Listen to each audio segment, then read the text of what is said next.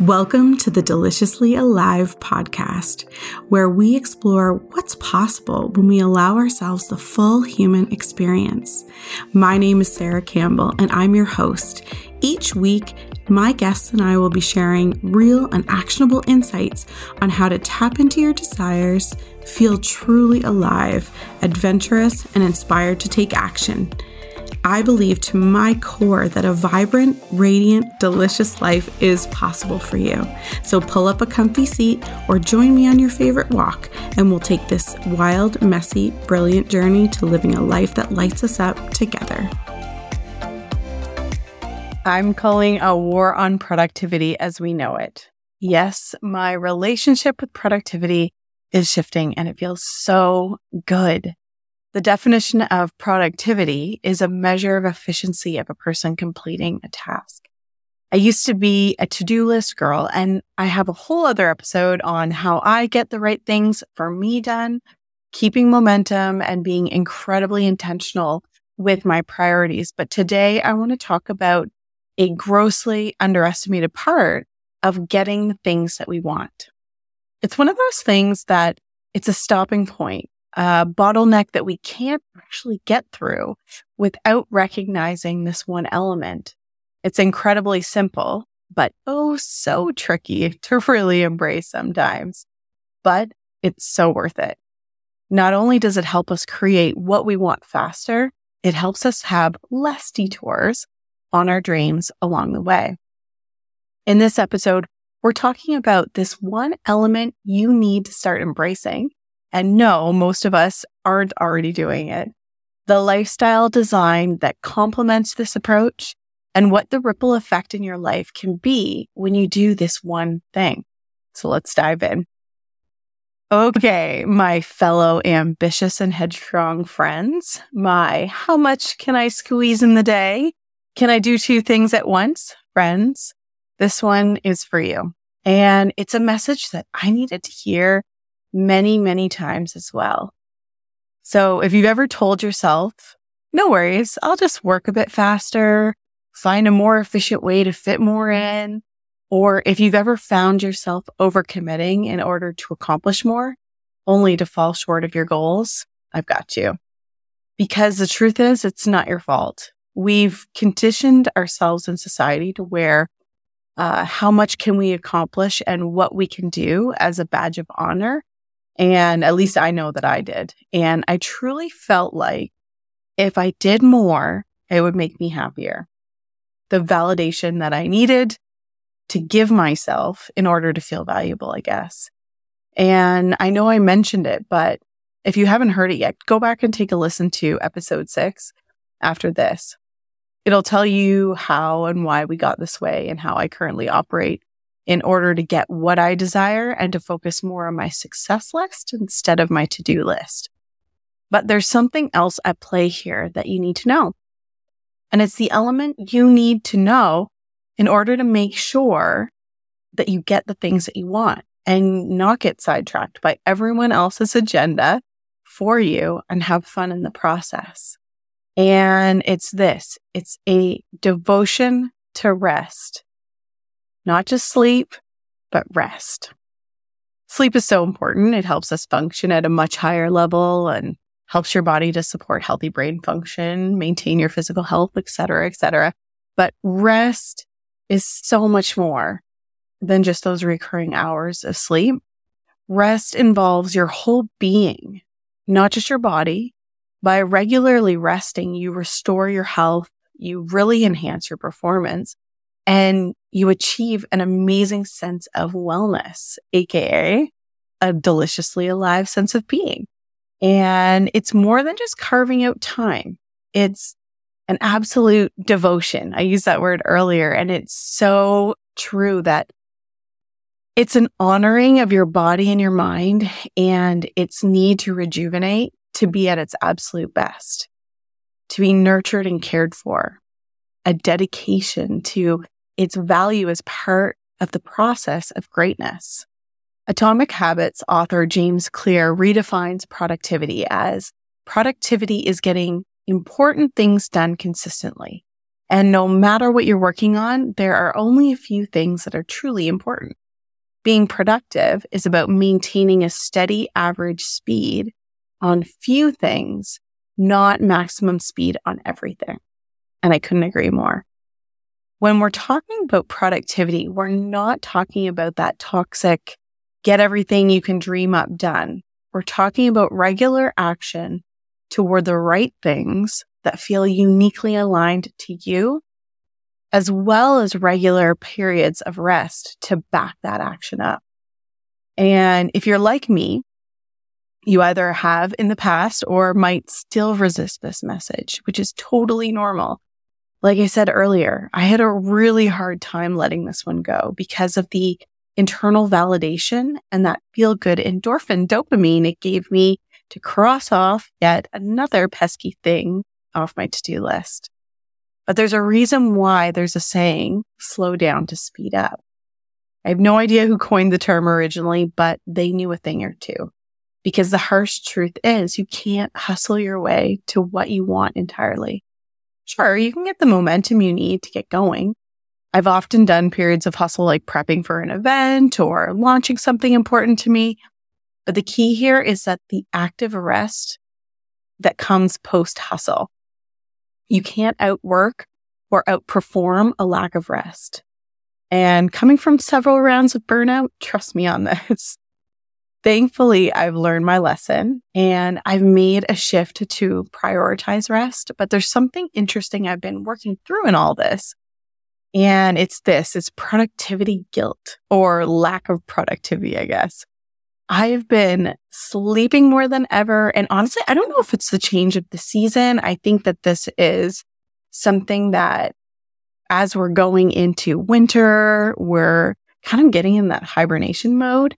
But honestly, I've just been spending a lot of time sitting and thinking, and it's harder than doing stuff for me. Doing stuff is easy. I can get in motion and create outcomes like nobody's business. But in staying in constant motion, I started to realize that it wasn't the right things for me that I was working on. The things that I was doing weren't taking me where I wanted to go. And when I realized that, there was a ton of turning inward that I had to do, and I continue to have to do. When it comes to casting vision for your life with purpose and doing the things that are the highest, best use of your time here on earth, you simply just can't rush through crossing it off a to-do list. You have to sit in silence. You have to explore your thoughts, to spend time in active rest, and then take calculated and strategic steps forward. And it takes a constant internal reminder for those of us that like to stay in motion. That motion doesn't mean progress. It's simply motion. And without that active rest on the tail end or before another period of action, it's really difficult to stay in a place of intentionality. And we see it all the time in nature and biology. Winter is that turning inward, hibernation before the spring. Animals, they hunt and then they rest most of the day to prepare for that intensity that they'll have to sustain. The moon and the sun move in cycles to allow us to experience an active day and a restful night. And for women, our menstrual cycles take us through the ebbs and the flows of energy and then the lack of. So when we talk about creating a lifestyle that supports active rest, the biggest two things for me personally are saying no and creating white space on my calendar and paying attention to my body. And it's true that sometimes my calendar fills up and I'm not perfect by any means. But what I recognized is that when I book myself back to back with meetings and engagements and commitments, that's where I slip out of creating that active rest time that I so need in order to live an incredible life. So part of this is saying no quite a lot more than I used to. It's reducing hours where it's possible, reducing meetings where it's possible, looking at your current commitments and really considering, is this something that I actually need to do? Or is it something that I can delegate? Is it something that I can just stop doing altogether, that I can get out of? And when you first look at your calendar, it's so hard because you feel like you're genuinely needed in all those places. But when you take a step back and you look at what is the highest, best use of my time here, what are my personal highest priorities, it creates the permission, and I hate that word, but this, I guess, the self-awareness that you can do the right, and I'm saying that in air quotes, like the right things for you better and faster when you pare back what's not the most important. It's opportunity cost, right?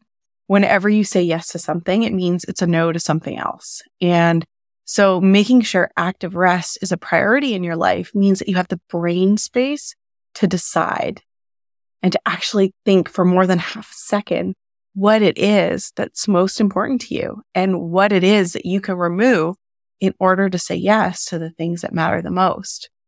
And for my body, it really means napping when I want to nap. It means sometimes changing gears in my plans when I feel energy. I find that there are some times when I set out my calendar and I've said that I'm going to do this at this time and this at this time, but I get this energy surge and I know that the thing that I'm going to do later today, I'm best served if I shift it into that moment when I'm feeling that energy. And so sometimes it's just a reconfiguration of schedule. And that's my personal way of approaching it. Some people are really religious to their schedule, and I generally am for the most part, but I like to have that flexibility because moving with those cycles and moving with the rhythms of my body and the rest that it needs in between periods of sustained effort or action really does make or break the way that I show up, I find a lot of times. And it allows me to step into a really creative space when I can leverage the points in my day or in my life when I'm feeling at an energetic high that I can, and that's probably similar to a spring or a summer when we're looking at nature, where I can do those pushes. I can do that forward facing sustained action. And then there's times in my life that are more like winter, where it's a lot of that turning inward. It's a lot of that self-reflection, journaling. And I think I said this earlier, but honestly, just sitting longer with my coffee and daydreaming or staring out of the window. And it really does allow the creative and mental space to open up so that I can be so much more intentional.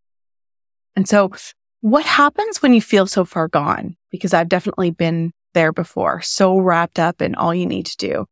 I've known people, and I've actually done this myself, though it might be challenging for some. It really has to make sense with your work and your lifestyle, who've taken sabbaticals or even a vacation week totally dedicated to active rest. I've done both and I loved every minute.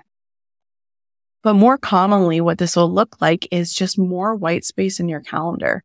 No commitments, no work. When you take the time to explore what's possible for you, sit with the things you've been considering, recommit to your desires, map out an action plan to get there, or just spend time with loved ones and unplugged. And when you do this, you'll find a certain magic starts to stir and you'll feel it. You'll start getting your best ideas yet. The ones that will move your company in a totally new direction, but feels so good. Or you'll reconnect with your spouse who you've been just kind of seeing in passing for the last 2 years, kind of high five, pick the kid up and on the way out to work. Or you'll reconnect with a part of yourself that you hid, even from yourself, that is telling you to try something new.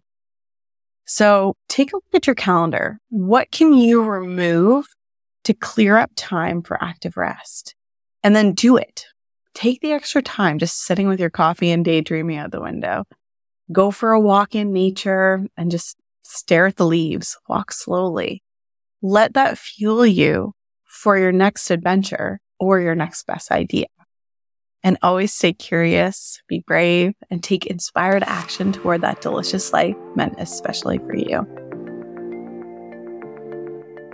Thank you so much for listening to the Deliciously Alive podcast with me today. We hope it brought value to you and created a bit of inspiration and encouragement that will move you into action. For more, you can head on over to deliciouslyalive.com/guide to get our free resource guide that will show you actionable ways to live an incredible life, as well as check out all the links and resources in the show notes. And if you enjoyed this episode, please share it with someone you know who would love it too, or leave a rating and review. It means the world to us and gives us feedback on what to do more of. That's all for this episode, so till next time, stay curious, be brave, and take inspired action toward that delicious life meant especially for you.